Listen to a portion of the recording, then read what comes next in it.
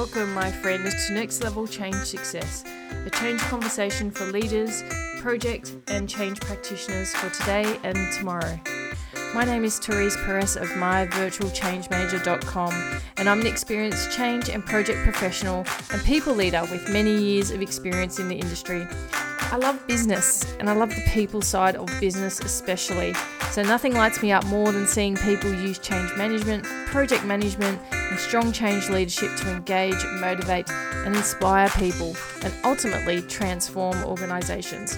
If you've heard about change management and have no idea of what it involves, then you're in the right place. If you know about change management, but you want to take your practices to the next level, then this is where you should be. I'm going to share the stories of my experiences, interview some fantastic people, and I'm going to explore all of the challenges and opportunities that you face in organisations right now. So please join me and let's go and have some fun. Hello, and welcome to this week's episode of Next Level Change Success. My name's Therese Perez and I'm the founder of myvirtualchangemanager.com. I would like to acknowledge that I am recording on Tharawal country today and pay my respects to the traditional owners and custodians on the land on which I am recording. So today we're going to be talking about change, disasters, recovery plans, because not all change goes well the first time, that's for sure. And oftentimes during my career, it was a call of, can you come in and fix this? Or can you come in and have a look at this program? Tell me what needs to happen. Or we've tried to do this before. We've got a continuous improvement program in place. Can you come and enhance that and put this through so that we can realize the benefits that we were intending? And oftentimes it is a bit of a recovery mission. And I want to take you through exactly where do I start. So where do you start when you're being engaged to come in and fix something, or where you're fighting against history? I have had the scenario where I've come in to change an organisation, work with a CEO on transforming the organisation, and there was a lot of chatter around the place insofar as we've been waiting for this change for so many years and we're not sure why it's going to be any different with you and how it's going to work. And I would often say, well, I like a challenge, and I certainly, once I start something, it gets into play and I finish it. So it certainly meant that there was a lot of work to be done and a lot of myth to dispel around certain things, because often when there's not much progress happening on a piece of work or there's been an issue, there's lots of rumours that you have to dispel, lots of myths you have to dispel so that you can move forward with the change.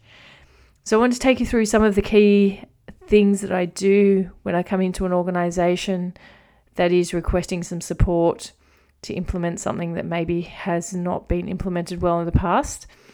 And the first thing I need to do is I need to have a look at the landscape.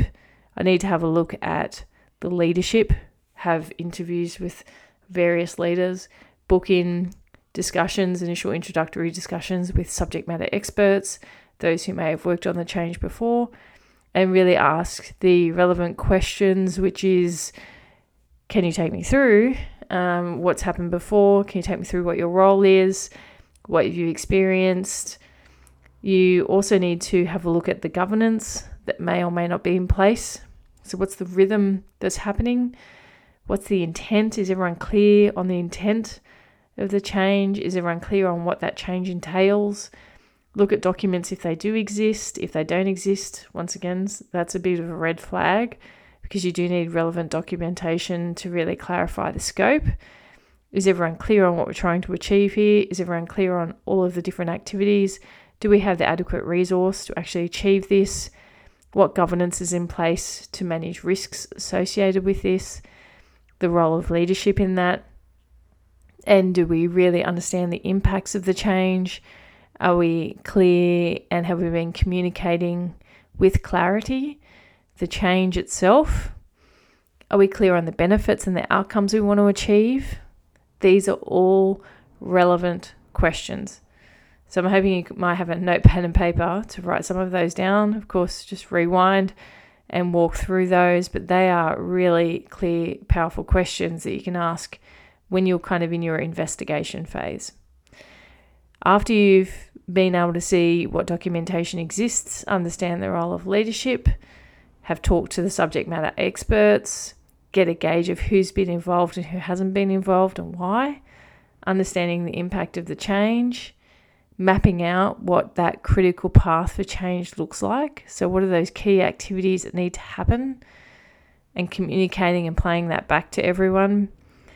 Once you have that shared understanding and you've landed on that, as well as the clarity insofar as the resource and the support that you need to implement the change based on the size of the impact, then you're really well on your way to achieving a different outcome, because those are key pieces of the puzzle to set your project or program or change up for success. And I think that's a really key thing to talk about, is you need those foundational elements in.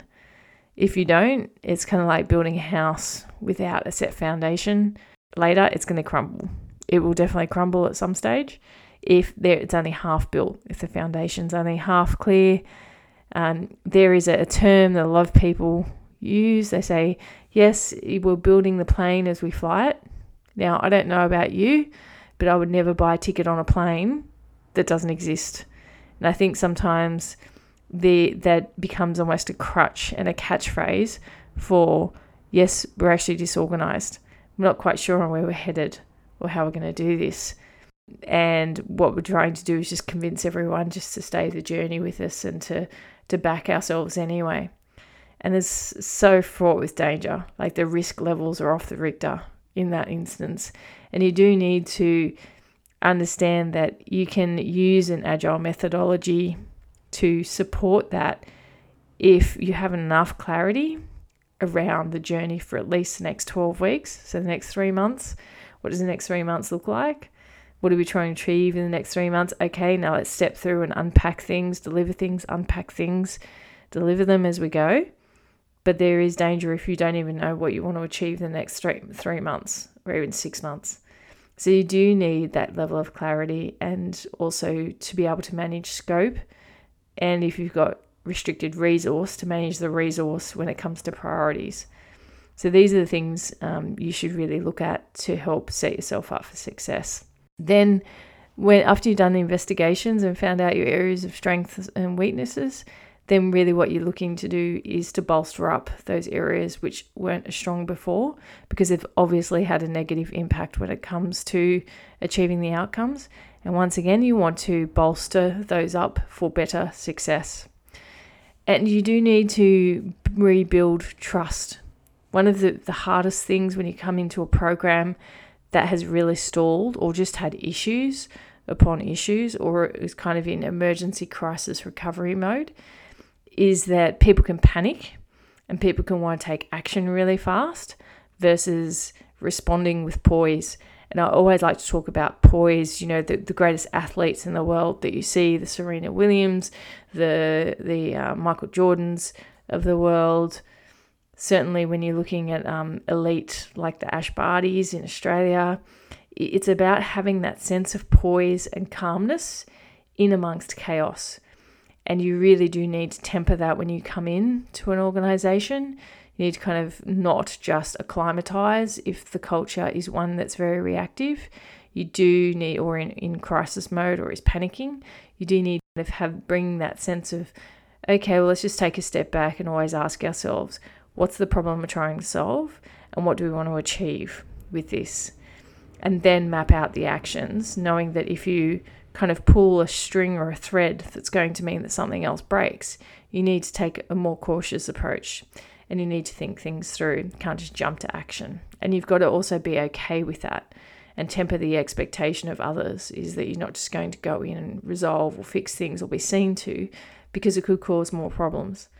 And you do need time to kind of get your feet under the table and to make sure that you're not going to cause issues, and get strong guidance from those around the table, because oftentimes even the existing subject matter experts are not at fault for a failure of a project or program. Oftentimes they've tried to alert people to the risks and they've been ignored. So you need to kind of quickly identify who in that stakeholder cohort are the people who can give you good counsel if there's a certain pathway you want to take pretty fast, and who can assess impacts and detail for you. Could be the possible implications of making this decision, so that you can actually do a bit of due diligence as you go along. And you can do that quite fast if you have the right people around the table. So I think one of the areas that some people may fall into, or traps that you fall into, is being too arrogant if they come into an organization where they've struggled to deliver something in the past, and arrogantly kind of blame people or kind of say, geez, people don't know what they're doing. That ego and arrogance will only lead to issues if you take that approach. So it's important that you're listening to other people in the organization as you're engaging, and really just picking up the common themes that happen when people are in crisis mode. And as I said, have some poise. It's under pressure. When you have poise, you will achieve a lot more, because you will be able to regulate your emotions. You'll be able to make decisions with clarity, versus people who kind of rush to do things because emotionally they're a bit off center and they're in panic mode. And that's obviously sometimes, or I find oftentimes, a valued attribute of someone coming in to help rectify past issues, is that they do have that sense of poise, and people can feel that calmness, and they find it appealing, because they're not getting that reprieve from potentially the organization itself, which is just panicking and wanting to be seen to be doing things to rectify the situation. So a couple of hints there, tips there around investigating, then looking to bolster the area in which you might find the project or program somewhat weaker in its approach. And I'll just go through those areas again. So often leadership. Were leadership bought into it? Were they clear on what they wanted to achieve? Were they engaged? Were they strong in their decision making? Then when it comes to governance, was the governance, the risk management, issue management, escalations, did that work effectively with that leadership team? Did you have all the stakeholders that you needed to sitting around the table that you can engage with on the change and make sure that they're part of the change? Were you across the impacts of the change? Had you sized it appropriately? And were you resourced to deliver it well? When it comes to key decision points, making sure that they're traceable. So when you're looking at the documentation, was there a change plan in place as well as a project plan, or was it just a project plan? Who is communicating? How are they communicating the change? Just so you're across all of that, and also understanding what impact that change had on the culture of the organization. So were people, is there an inherent sense of distrust because of possibly poorly executed change? And how can you regain trust through listening, engagements, action, to rectify potentially the past issues? And then when looking at risk management, success and outcomes, being very clear on those. They're areas which are quite critical to ensure change is well managed through that transformation process or that change process. So I hope that gives you some hints and tips if you were going to go into an organization and start to unpack the change. I would also say, don't be arrogant in your approach. I think it's disrespectful for an organization that's probably, and people who are probably really reeling from the poorly executed change in the past. Build the trust, have the empathy, and have respect for those people, because then you'll be able to identify those who are really strong leaders and resilient and who are going to go the journey and be part of the solution, and ensure that you give yourself time and that you also have a degree of self-care as you're going through this process. If you are going into an organization to help remediate, I guess, to a degree, but certainly to rectify a past change that hasn't gone so well. And it really is important that if you're going in and doing that, because I've often found this, is that if you don't have the right level of self-care, you're going to burn out. So we'll talk about that in an upcoming episode, but it really, really is important, this whole self-care concept, making sure that you're pacing yourself, because sometimes it takes twice as much energy to get a change in the past where the wheels are fallen off to get it back on track. And that energy you're going to be expending through this process. So you need to have a good kind of push and then recovery mode, just like any athlete or any other person, is make sure that you, if you're wanting to be a high performer, is making sure that you're working in with your cycles of rest and recovery, as well as obviously high activity and pushing things through and supporting and facilitating things to get through. It just takes a lot of personal energy.